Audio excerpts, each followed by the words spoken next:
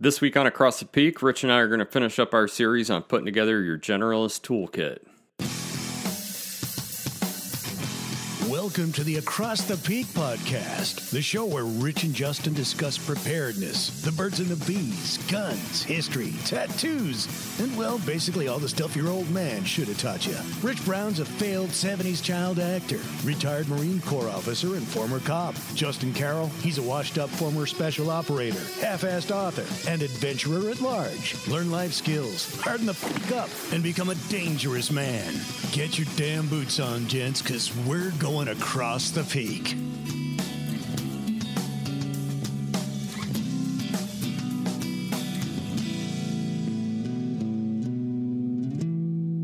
Rich, what's going on, buddy? Sitting here having a cup of coffee and talking to you, buddy. What kind of coffee you having, man? Once again, brother, you caught me flat-footed. I'm not drinking anything sexy this morning. I really got into espressos last year in Europe, and I am enjoying a Nespresso. It's a Columbia Arabica Meso. It's a level 7 intensity. Okay, cool. Out of 7 out of 8? 7 out of 10? 7 out of 10. And if you can hear some dogs barking in the background, that's my wolfhounds, and they are going nuts because somebody's farm dogs have decided to wander onto our property. So, life in the country, bro. That's right, man. That's right. You need to move out here to the big city where it's relaxing, peaceful. No thanks. I'm sitting here drinking some coffee. This is one of my absolute favorite brews. So last night when we recorded part 1 of how to put together your generalist toolkit, had a few too many. And I am drinking some coffee from the Kicking Horse Coffee Company, which is in Canada. As you know, I used to live in the Pacific Northwest, and this was my go-to coffee. And I'm drinking the Three Sisters blend, which is named after the Three Sisters, which are 3 peaks in the Canadian Rocky Mountains. And man, maybe we'll do an episode on how to make a good cup of coffee, because I'm pretty passionate about starting the day with coffee. Oh yeah, as am I. And you always got the cool shit, man. I'm always I got something ghetto and low budget. You got to step up your drink game, man. I know, and when you're down here in a couple of weeks, man, we should probably video that, how to make a good cup of coffee. We make a couple of different coffees via a couple different ways, like a France press and a espresso. I got this, I don't know if I told you, man, I got this handmade Sicilian espresso maker that's my new jam. That's pretty cool. Do you have a French press? Yeah, I got a France press. Okay, I have an AeroPress, which is my favorite way to make a cup of coffee. Well, yeah, maybe we'll do that. Maybe we'll throw together a video on that, and definitely we'll put a blog post on acrossthepeak.com about how we make our coffee, and maybe there'll be a video on there. I don't know. And I really don't. Like, we're not being coy and like teasing this. I don't know if we're going to do that yet or not. We're not intellectually sophisticated enough to be coy about what our intentions are with this podcast. This is almost like a Seinfeld episode. It's like a show about nothing. Yeah, that's pretty much right. That's pretty much right. And like you said the other day or yesterday, last night, I think I see stuff all the time, and I'm like, man, that's an episode. That's an episode of the show. Oh, yeah, we were at a Chinese restaurant last night, and I was like, this is an episode of the show. What ordered a Chinese restaurant? Here you go. So yesterday was more of not yesterday, but last, I guess, what was the show we did about putting together a basic toolkit was more like if you're a renter, I think it's the way you described it to me off air. This is more like you're a homeowner. Now you can't just have the basic toolkit. Maybe you need a couple of intermediate things, right? Yeah, because there is a difference there. I've been a renter. I've been a renter for most of my life. I've rented apartments. I've rented long-term Airbnbs. I've actually rented a couple of houses. And I've also owned a home. And when you own a home, you have a lot more flexibility on what you do.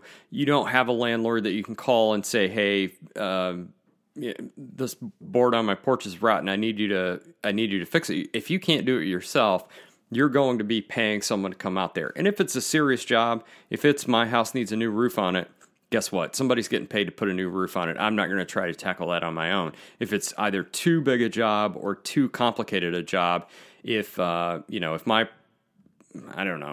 have electrical problems, I'm calling an electrician unless it's something as simple as throwing the breaker or something like that.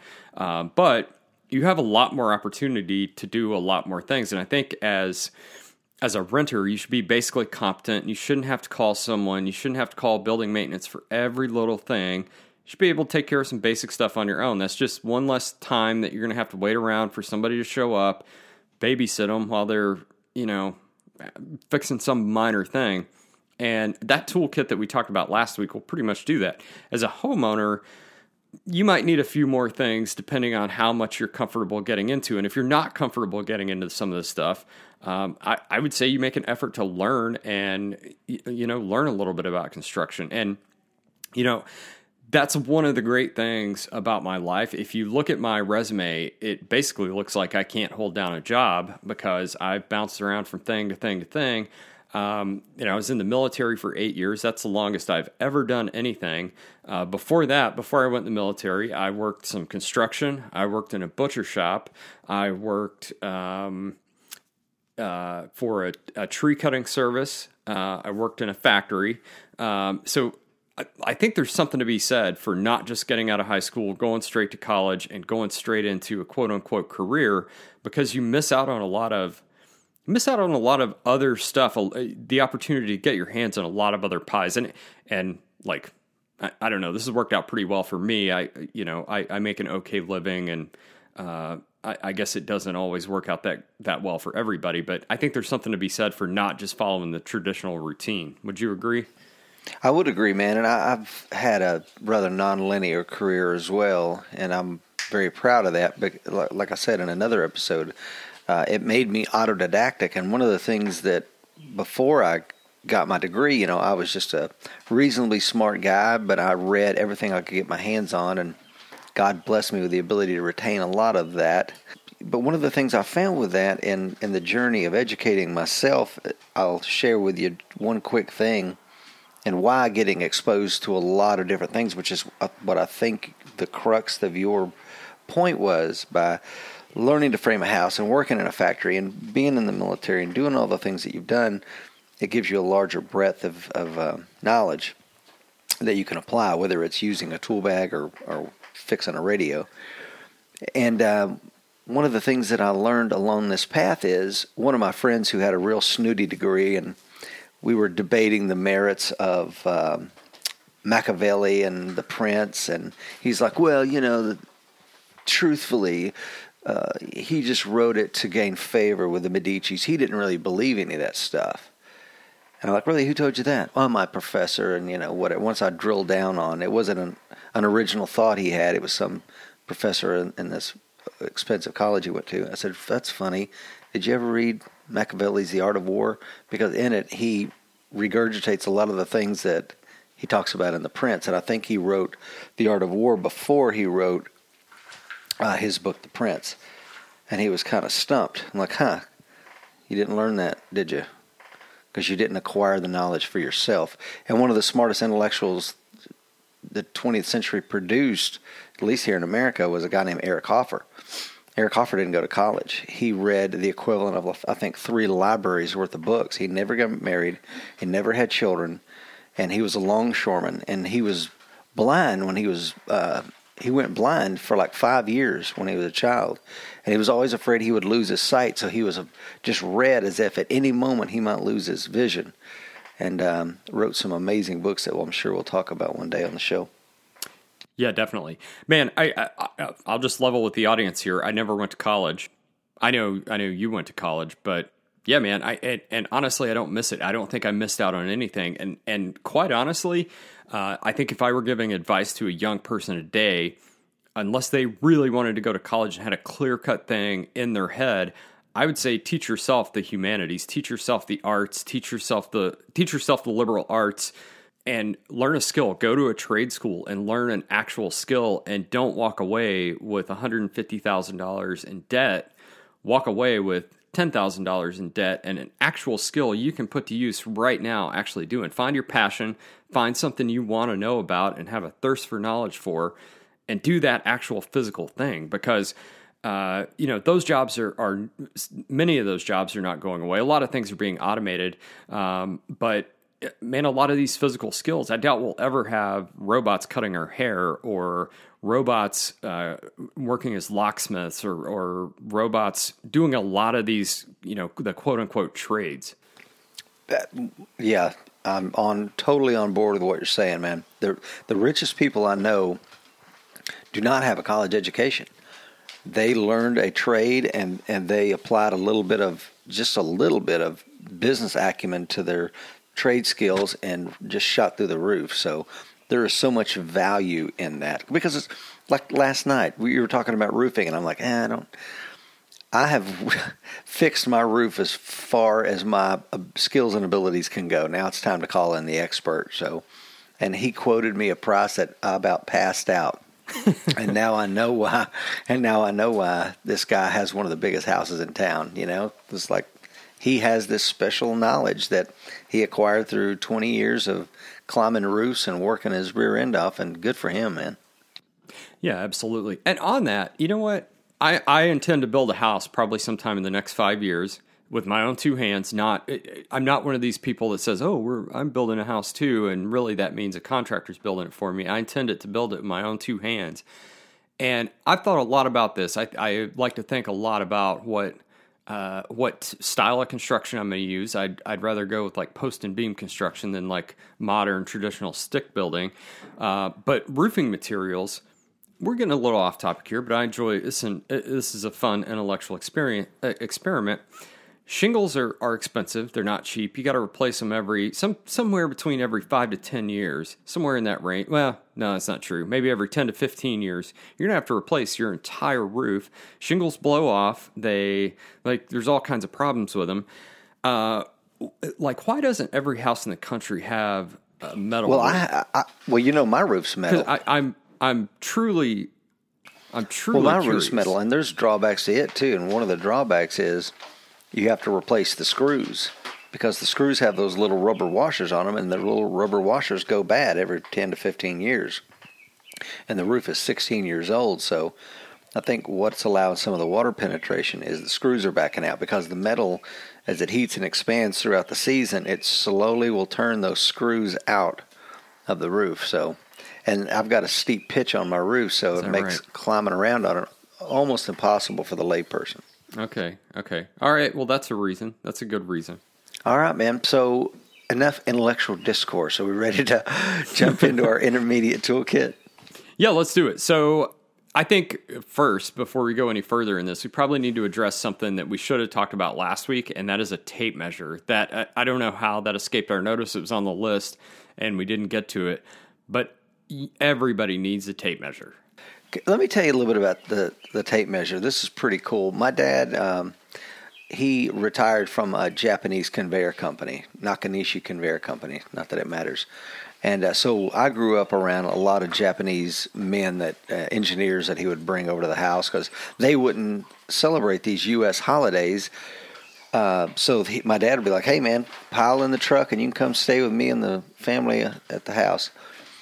So one of the things, my dad one time handed me this tape measure, and he says, "Check out this tape measure." I look at it, and I go, "Okay." I hand it back to him. He says, "Look at it again." I look at it again. I'm like, "Okay, it's a tape measure." He goes, "No, it's not. That's a Japanese tape measure."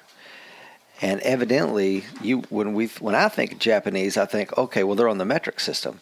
But there is still out there some Japanese measuring on the old Japanese inch. And believe it or not, those tape measures are still floating around out there on construction sites. So my dad was like, you have to really watch it, because the Japanese could come over with this tape measure that looks almost identical, but it's like 15/16 of an inch wrong. It's just barely off, but that little bit of variance could be enough to torpedo an entire project. Well, yeah, because lumber is built on specific dimensions. If you're buying studs, they're 96 inches long, or they're 92 inches long, right? Because you have your top plate and your bottom plate that will make up that additional 8 feet, or for a total of 8 feet. All your studs are supposed to be 16 inches on center. Plywood comes in 4x8 sheets, so you only have to cut it fits the height of that wall when you're hanging it, or it fits your floor joists or whatever, and you have a seam in the middle that where two pieces are sharing the same stud or floor joist or whatever. So yeah, like being off by a tiny bit could throw that all out of whack, and then you got to cut every single piece of plywood. That's really interesting. Yeah, man. and this is a conveyor system for, like my dad put in Nissan, Honda. So if you've got somebody running around measuring and cutting steel and links a conveyor and it's wrong throughout this entire thing, I mean, oh my God, the cascading effect would be huge, man. Yeah. So yeah, you should have a tape measure. You should have a reasonably good quality tape measure. And I'm going to say, just buy a 25-foot tape measure. You're not really going to save a whole lot of money by buying a small tape measure. There's a pretty good economy of scale there, where if you buy a cheap $10 10-foot tape measure, it's only going to be a couple bucks to get a 25-foot tape measure. But also there's a point of diminishing returns there. You go much over about 30 feet and they start to get expensive again, and you start paying for those extra feet. And that 25-foot range tape measure is just a good, convenient size. It will do most of the things you need to do around the house. Get yourself a tape measure, put it somewhere good, and learn it, love it. Can I give a personal endorsement on the tape measures? Yeah, man, I love personal endorsements. The Stanley Fat Max, and I agree with you, 25-foot is a great length, and they're not cheap, man. A Fat Max is expensive, but the few that we have, and that's predominantly what we own, are the Fat Max. You're going to use them, your kids are going to use them, and your freaking grandkids are going to use them. They are quality, well-made tape measures. Won't let you down. Well, that's good to know. I'll check. I need to step up my tape measure game, apparently, because I think I have I don't know what I have. And I've never been like a tape measure snob, but man, actually I'm looking at Stanley Fat Max 25-foot tape measure on Amazon. It's $18, and man, the reviews are just off the charts for this thing. Yeah, I love them, man. Me and my dad, my dad's like, "Is that my Fat Max? What are you doing with mine?" I'm like, "No, this is mine. It's got a, Yeah, and we will link to all these things in the show notes, so you can check that out at acrossthepeak.com. All right, so tape measure, that's something that everybody should have. Renter, homeowner, itinerant, whatever. You should have a tape measure. You should be able to measure things, especially. We mentioned some saws last week, especially in relation to cutting things. You have to, unless you just have a pipe hanging out of the wall that you need to cut off so you don't trip over it when you walk by, you're going to have to measure things before you cut them. And, the old adage, measure twice, cut once, man, I cannot endorse that strongly enough. Double check your measurements. It'll pay off in the long. It takes a little bit more time up front, but believe me, it doesn't take as much time and money as saying, man, I just cut that wrong.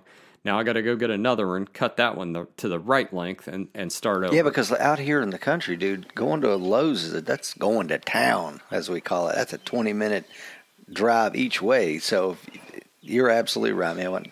We'll measure 2 or 3 times before we make that cut, because I'm not going into town and leaving a project hanging.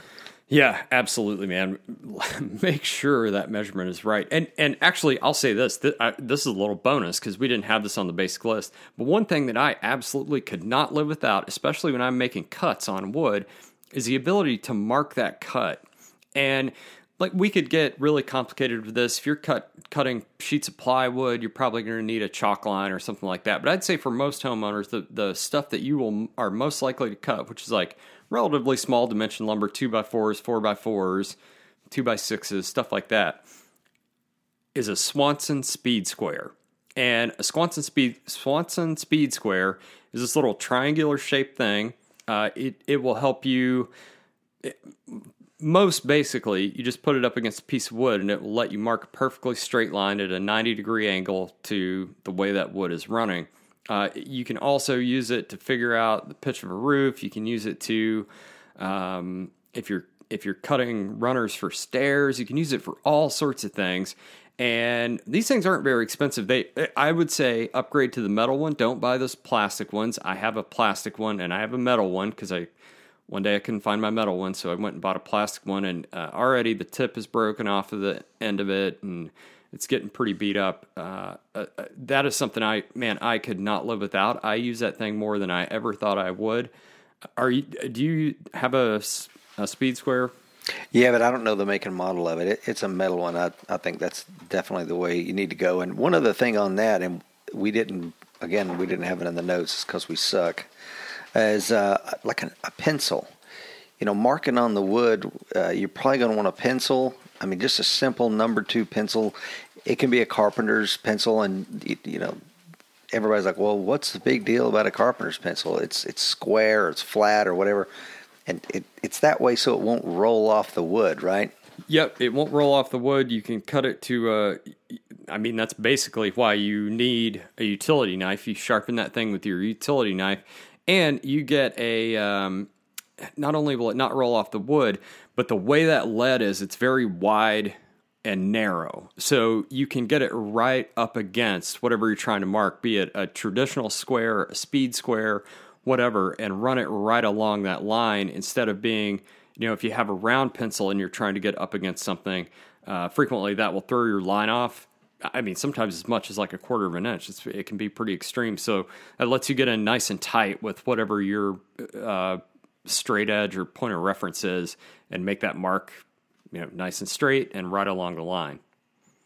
And those things aren't expensive. I usually go to Lowe's and they have those things in a bucket at the checkout thing. And if I'm getting low, I'll grab half a dozen or 10 of those things, and just I've got them. I've got 4 or 5 of them in one of the outside pockets on my tool bag. I'll sharpen every single one of them, so no matter which one I pull out, it's going to be sharpened. It's going to be ready. And you do lose these things if you do a lot of construction projects. And I'm an apartment dweller, so I don't do a whole lot of stuff these days. But man, still, I absolutely use that carpenter's pencil all the time. And one of the things I like to do is, and what made me think of this, I replaced a rotten window seal over the weekend. And when I took the old rotten window seal out, I flipped it over where the bare wood was, and the person that put it in there put their name on it.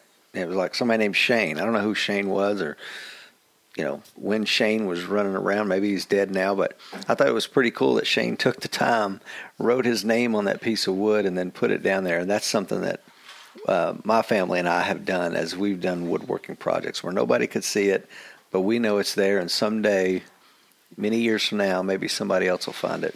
If you take apart anything I've made, what you're going to find on the back of wood is a bunch of math problems, and you're going to be like, man, this guy didn't math good.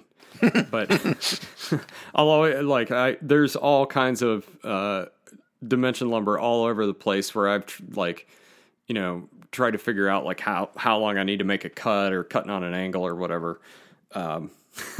That's probably where most of the lead in my carpenter's pencil gets used, quite honestly. Dude, you need to start signing your handiwork, bro. Be a craftsman. That's right, man. Well, yeah, maybe I do, man. Maybe I do. So, all right. So a tape measure, a speed square, and a carpenter's pencil. If you're going to be cutting wood, especially, those 3 things are absolutely indispensable. Your tape measure you can use for all sorts of other stuff.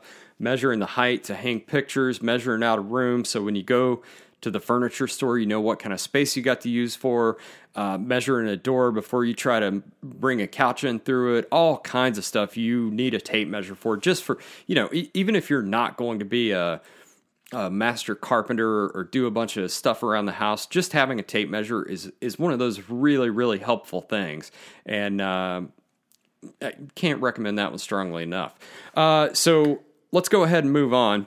And I'm going to say you probably need, if you're going to be doing any kind of thing mechanical at all, probably need a ratchet and a socket set. And basically what a ratchet is a handle that you put sockets onto, and you can turn it. Basically, how would you explain a ratchet, Rich? Bro. Oh, that's like, how would you describe the color blue? I mean, my God. So you can, it's got a switch on the back that you can flip to either drive a screw or a nut into something or take it out. So basically if let's say I have it flipped to drive that bolt in, when I turn the ratchet to the right, it binds and it turns that screw. But when I turn it back to the left to reset basically my stroke, it spins freely and doesn't back that bolt back out on the backstroke, right? Yeah, it's an amazing little mechanical device that does the work for you. Or you can do it without it and beat yourself to death. Yeah, so the sockets themselves are what actually interact with the nut or the bolt or the screw, and by screw I mean a screw with a nut head, like a machine screw. And those are going to come in a variety of different sizes. You probably don't need just for general stuff, a bunch of specialty sockets. You probably don't need to buy a huge set that has deep wall sockets and all this other stuff. You probably need just a basic set, and we'll definitely post links to a good Craftsman. I think it's like a 75-piece set, because one thing you do need is both metric and standard, because in any given piece of hardware, and actually just the other day, I was tightening the bottoms on my chairs, or tightening the legs up on my chairs, my bar stools up in my kitchen, and you would think these things were actually made in the USA, and wouldn't you think they would use a SAE, a standard socket, like in inches and fractions of an inch? I was sure that was like a 3/8 bolt, and I grabbed my 3/8 socket, and it turned out it was a metric, and I don't know, I think it was a 7 or 8 millimeter or something. You should have both of those, because honestly, you never know what you're going to run across. And this is going to cost you a little bit more money for something kind of, with a decent level of quality, but I think this is absolutely indispensable. Well, and because I'm such a great co-host, I looked up the definition. So a socket wrench, here we go. A ratcheting socket wrench is the device within a hand tool in which a metal handle is attached to a ratcheting mechanism, which attaches to a socket. This, in turn, fits onto a type of bolt or nut. Pulled or pushed in one direction, the ratchet loosens or tightens the bolt or nut attached to the socket. Turned the other direction, the ratchet does not turn the socket, but allows the ratchet handle to be repositioned for another turn while staying attached to the bolt or nut. This ratcheting action allows the fastener to be rapidly tightened or loosened in small increments without disconnecting the tool from the fastener. Shazam. There we go, man. So I looked up on Amazon while you were talking socket sets, and you can actually get into these pretty affordably. So Amazon Basics has a Mechanics 123-piece socket set that has all your metric sockets from 4 millimeters all the way up to 14 millimeters. Your standard sockets from 5/32 up to 9/16. It has some deep sockets. It has 3/8 inch drive sockets, which the drive means I'm not even going to get into explaining that. A little more heavy duty. It comes with some Allen keys. It comes with some screwdriver handles and some screwdriver bits and I think a couple of extensions. This thing's $40, man. And if you're a mechanic, and you make your living with sockets, this is not what you want to buy. But if you're a homeowner that needs to do some basic stuff, man, this is going to answer the mail for 90% of what you need to get done. Which is what this show is all about. That's absolutely right, man. We're not trying to make you, prepare you to spend every day turning wrenches under a truck. We're trying to prepare you, that 20% effort that will take care of 80% of the stuff. Right on. So standard and metric, they probably need a little bit of both, right? Probably a little bit of both, standard and metric. You have to have at least one ratchet handle, and it's good. There's a couple other things you can add in there. I really like to have a couple of extensions, and those are basically just, they fill space between the head of the ratchet and the socket itself, so you can get back into hard to reach places without getting your whole hand in there. Is there anything else they need here, Rich? No, I don't think so. Okay. So on that, there are some things that you can't use a ratchet for. There are some times when you can't get a ratchet into a space and you still need to turn a bolt, whatever the case may be. If that's the case, and you're getting a little bit more advanced with this, I'd say the next thing you might want to look at is a set of combination wrenches. And those, I'm sure everybody's seen those. Like if you've ever seen like a Playboy magazine where it's like a mechanic themed shot and that girl is standing there in like a ripped wife beater with like a perfect smudge of grease on her cheek, leaning up against the car in her short shorts, holding a giant wrench, it's probably a combination wrench. Wow, that was really, really specific. Holy, that's like you designed that from memory, dude. So a combination wrench it's basically going to have one open end. So sometimes, you might have to turn a nut that is on the middle of a bolt that you can't get a socket over. And maybe you can't get all the way to the end of that bolt for whatever reason. So you can't even get the closed end of the wrench over. So it's got one end, which is closed, which it looks like a circle on one end and a two-tined fork on the other. And these, again, get a little bit more specific because, again, we have standard and metric of these. And they also get a little bit more expensive. They take up a little bit more space. If you're doing any kind of mechanical stuff, especially on vehicles or what have you, I would say you absolutely need a set of combination wrenches. Just for around the house, I would say with a good socket set, you could probably get by without this, but that situation might come up where you need this, and that's all that's going to do the job for you. Yep, absolutely. All right, man. So we're going to get into power tools, and here's where we really get into some cost and some wide disparity in cost. But I would say if you're going to have one power tool and only one, it needs to be a drill. Would you disagree? No, I 100% agree. Man, I think a drill is the most versatile power tool you can have, because a drill obviously can drill holes, and that's what it's intended for. But with the right bits, you can also drive nuts, you can drive screws, you can cut holes. If you need a round hole, like to install a doorknob, you can buy a hole saw, which is a special bit for the drill, and cut holes. You can, if you need smaller holes, like say a 1-inch hole for the back bore on your, if you're installing a lock, you can buy those, spade bits or Forstner bits up to, I don't know, probably 1.5 inches or so. You can buy specialized jigs that will let you cut holes to, let you drill holes to a certain location and certain depth. If you want to join stuff together using dowel rods, there is all kinds of stuff you can do with a drill. And I am a big fan of corded drills. Cordless drills are very, very convenient. My dad and I do a lot of little projects together, and I think he has 2 or 3 DeWalt cordless drills. And I will tell you, they are convenient. They are certainly convenient. But if you're not using this drill all the time, that means you got to store that battery correctly, or else it's going to wear out and you're going to lose the life cycle of the battery. So if you're using it every day as a construction worker, buy some extra batteries and, just cycle them out and you should be good to go. But for my use, I don't use a drill every day. Sometimes 2 or 3 months will go by without me pulling the drill out. I like that corded drill. I don't ever have to worry about whether or not it's charged or battery running out halfway through a project or something. But that also means I have to keep it plugged in, and I have to usually have an extension cord for it. But I don't know. I'm just a fan of a corded drill. Also, you can get a much higher quality drill for much fewer dollars.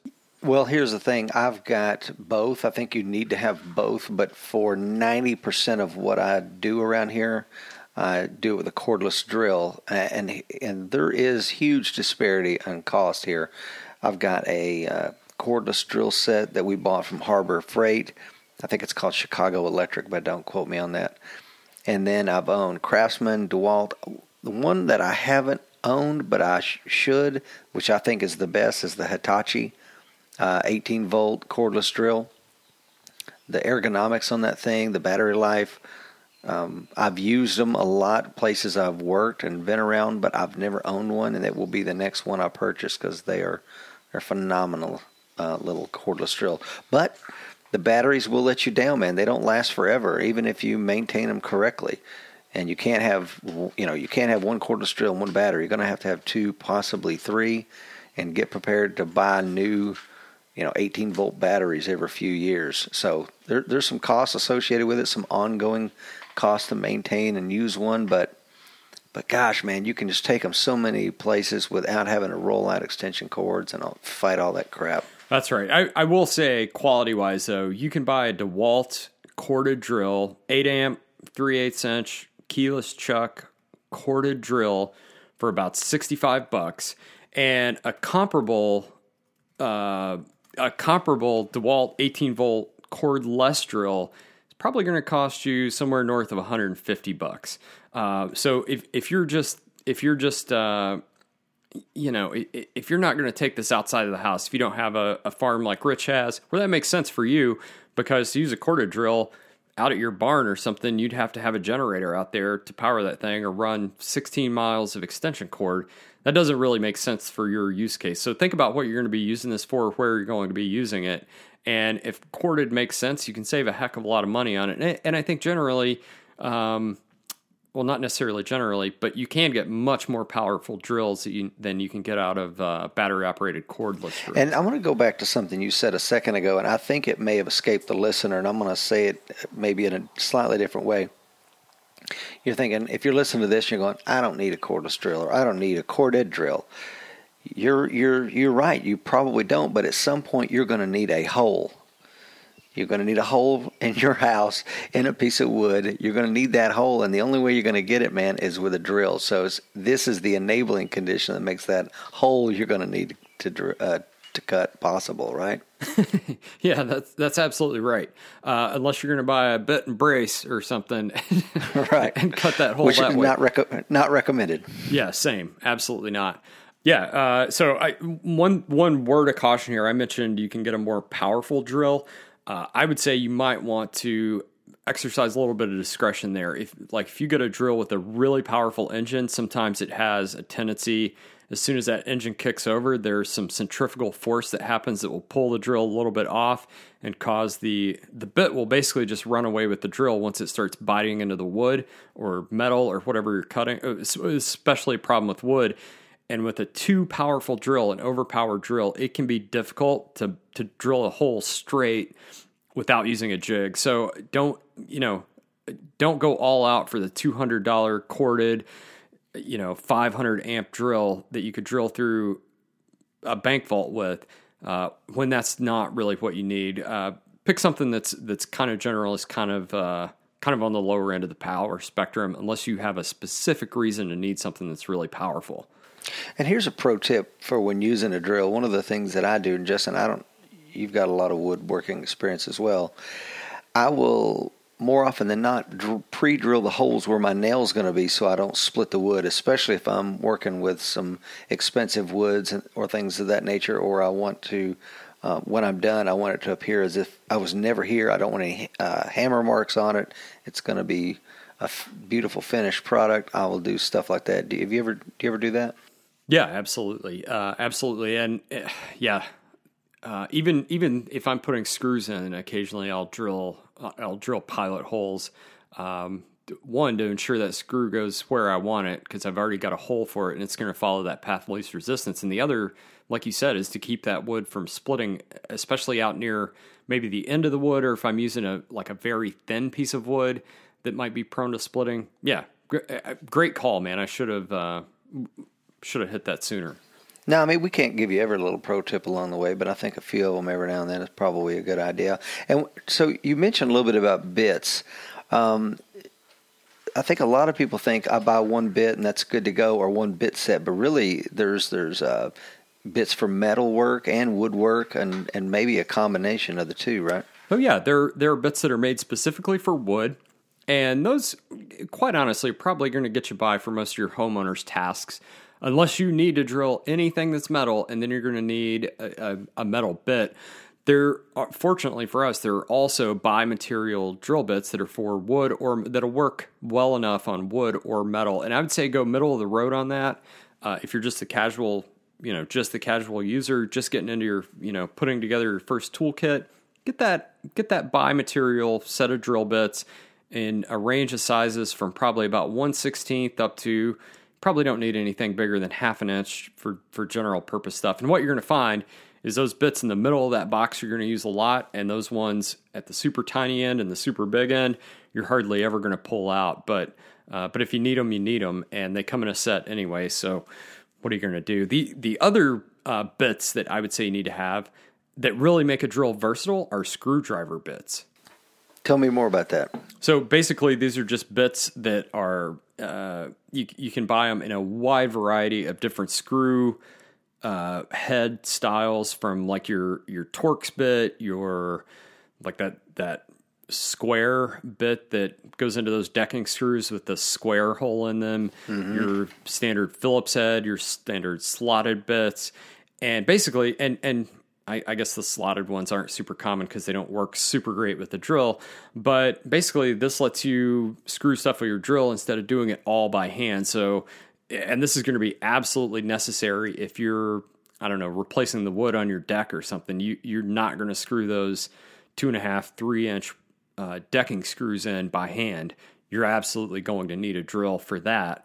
So, having the ability to leverage that drill for more than just putting holes and stuff, but actually putting fasteners in is going to make it just gives you a whole other level of usefulness and utility and versatility with that tool.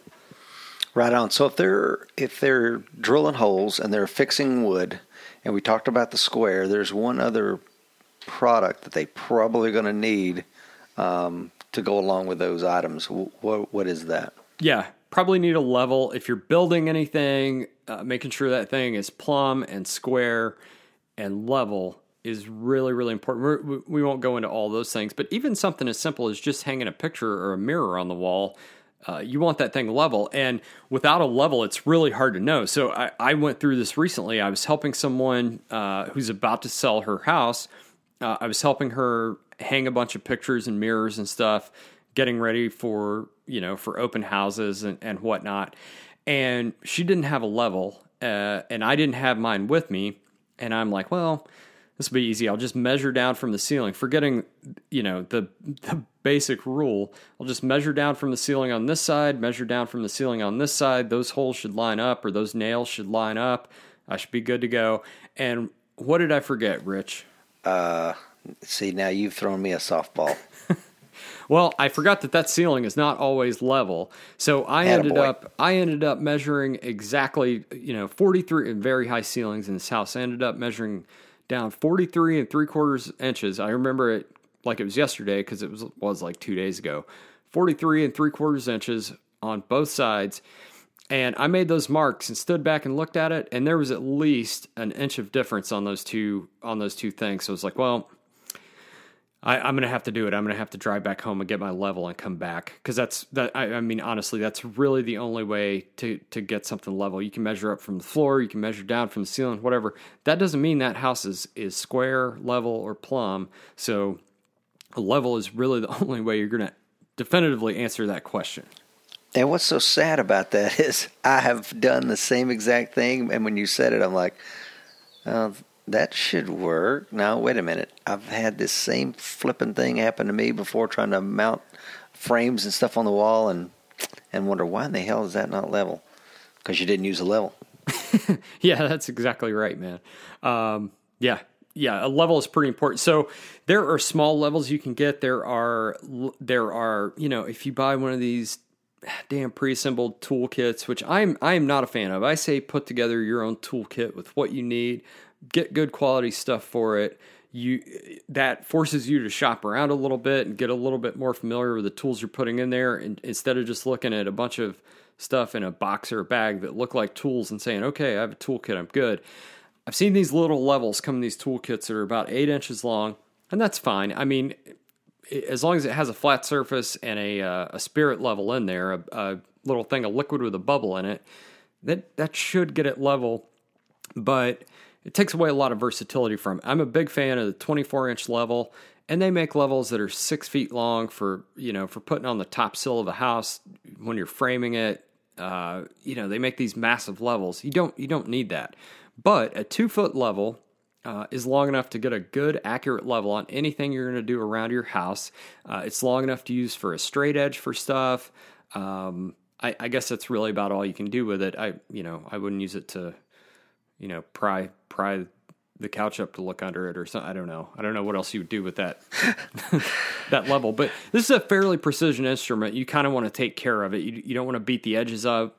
But if you need a good straight edge, it will provide that, and it'll get things level, which seems like a fairly specialized thing, but really it's not.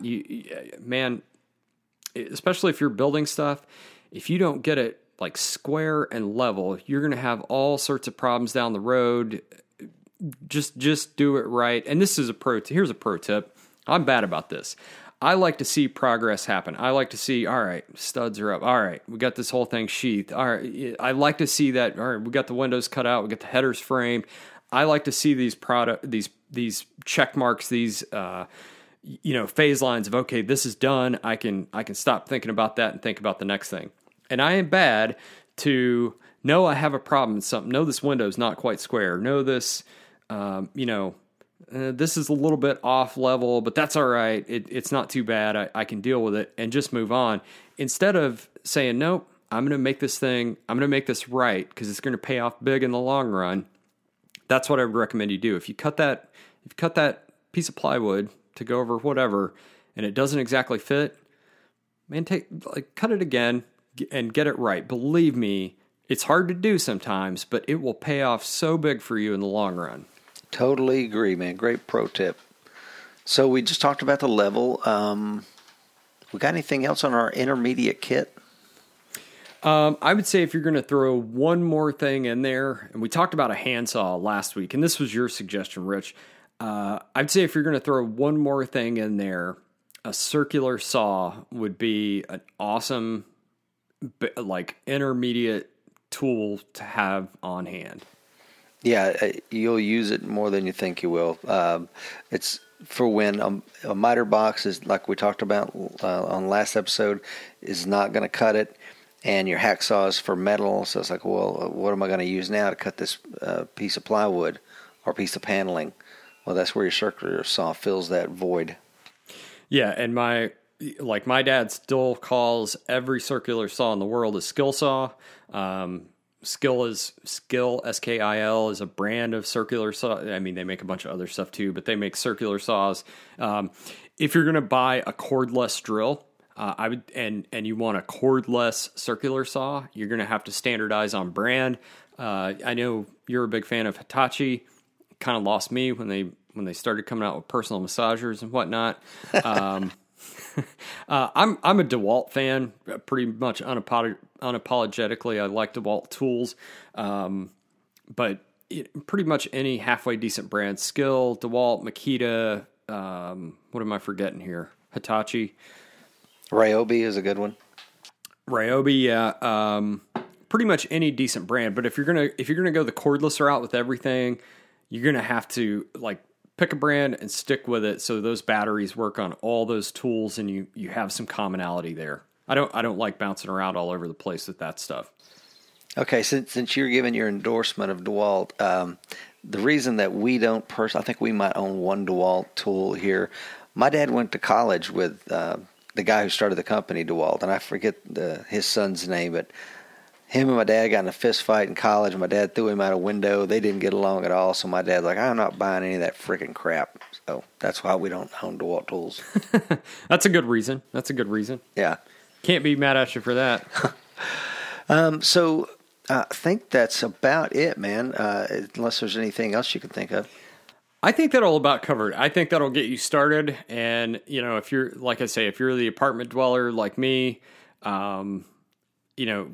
here in downtown Nashville, you probably don't need a circular saw, but you probably can still find a use for a drill here and there. There's probably going to be times where having a drill would prevent you from calling calling building maintenance, calling someone to come in and fix something for you. And here's the thing I'll say on this. I would shop around to get this stuff now, because the hardest thing in the world, for me to do at least, is get in a situation where I really need a tool and I'm buying it just because I really need it, and that creates this tendency for me to buy something kind of cheap that's not really going to last, because I'm like, well, I just need it for this one thing, and then you will always regret that decision, because you're going to have that tool for I mean, for as long as it lasts after that. So I would say start researching this stuff now. Start having stuff in your mind that you want to add to your toolkit. And let's say you haven't gotten around to the drill yet, and all of a sudden you need a drill.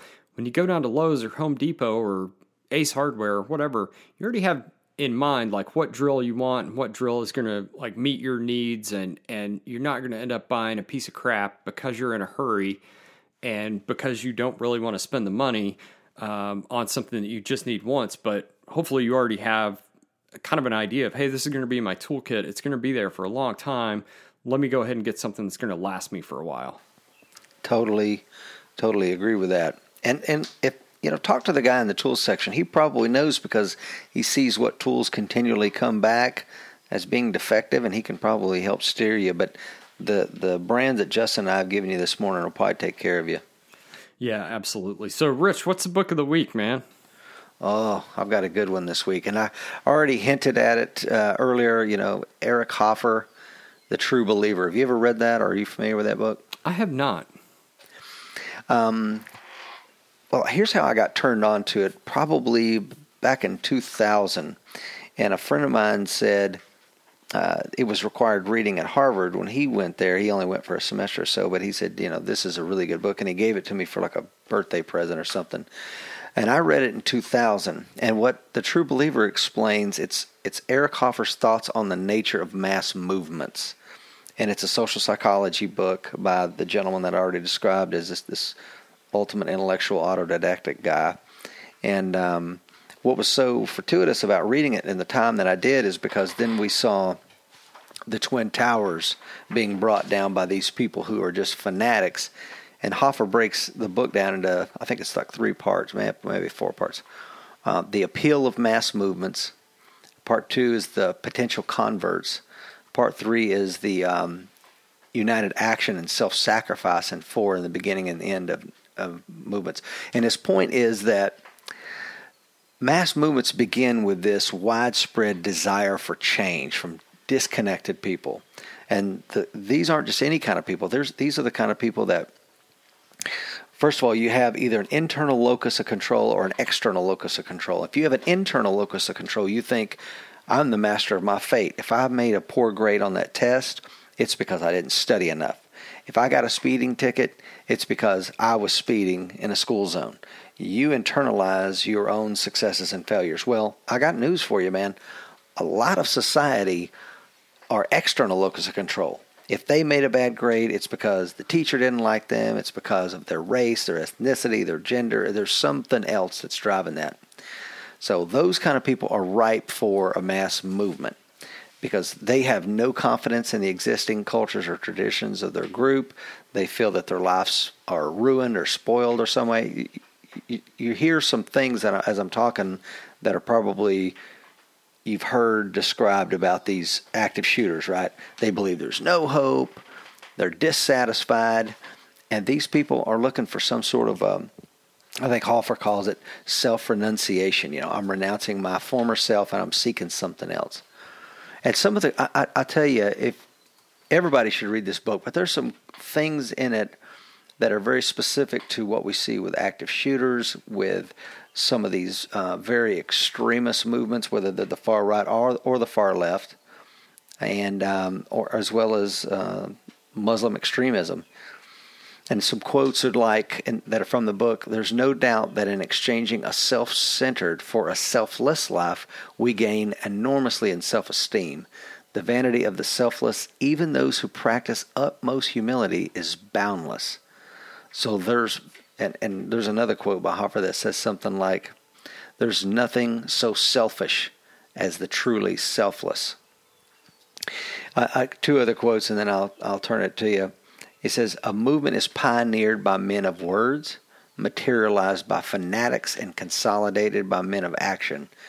And finally, the permanent misfits can find salvation only in a complete separation from the self, and they usually find it by losing themselves in the compact collectivity of a mass movement. So if you think about what we've seen with people that join ISIS and things of that nature, we see this again and again. So a buddy of mine who was a colonel in the Marine Corps, I suggested he read this. He's not a reader. He's like, Rich, I'm going to read 2 books in my life. What should they be? And I prescribed The Prince and this one. And he went to the Naval War College, and someone was making fun of him in that he didn't read the right books, and these are very well-read men. So they asked these PhDs at the Naval War College, what's the one book you should read to understand what we're seeing right now with Islamic extremists? And the professor said, The True Believer by Eric Hoffer. And they were like, what? How did this guy get the one book that you should read on this? But it's a great book. Eisenhower had everybody in his cabinet read it, and even Hillary Clinton, which I hate to say that, but because she was trying to create a mass movement. She had her staffers read it during her election campaign. Well, that's cool, man. I'll definitely check that out. So the quote of the day, we haven't gotten to a quote of the day yet, but you said something during that kind of rattled this loose in my head when you said men of words, fanatics, and men of action. And I think what we want our listeners to be are men of action, men and women of action, people of action, but also people of thought. And the quote this week reflects that.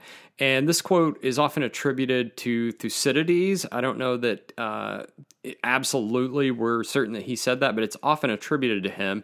And that quote is, quote, "A nation that draws too broad a difference between its scholars and its warriors will have its thinking done by cowards and its fighting done by fools." So, going back to a couple of weeks ago, we would like to see people be competent and dangerous, and not just in the physical realm, also intellectually and emotionally, right? Absolutely, because if you're not, you're easily could fall prey to these mass movements, and you could find yourself at the end of one of these extremes, and that's a bad place to be, man. Yeah, absolutely, man. Why don't you close this out, Rich? Hey, if you like the show, man, Across the Peak, you can like us and share us on iTunes, Stitcher, or wherever you find awesome podcasts. And we're more than just a kick-ass podcast. We've got a website, www.acrossthepeak.com. If you want to send Justin and I a rant because you're pissed off about something, love to hear it, send it to rich@acrossthepeak.com, and we'll get right back to you, man. You've been listening to the Across the Peak podcast. Be sure to visit acrossthepeak.com for show notes and bonus content. Until then, be safe. And if you can't be safe, be dangerous.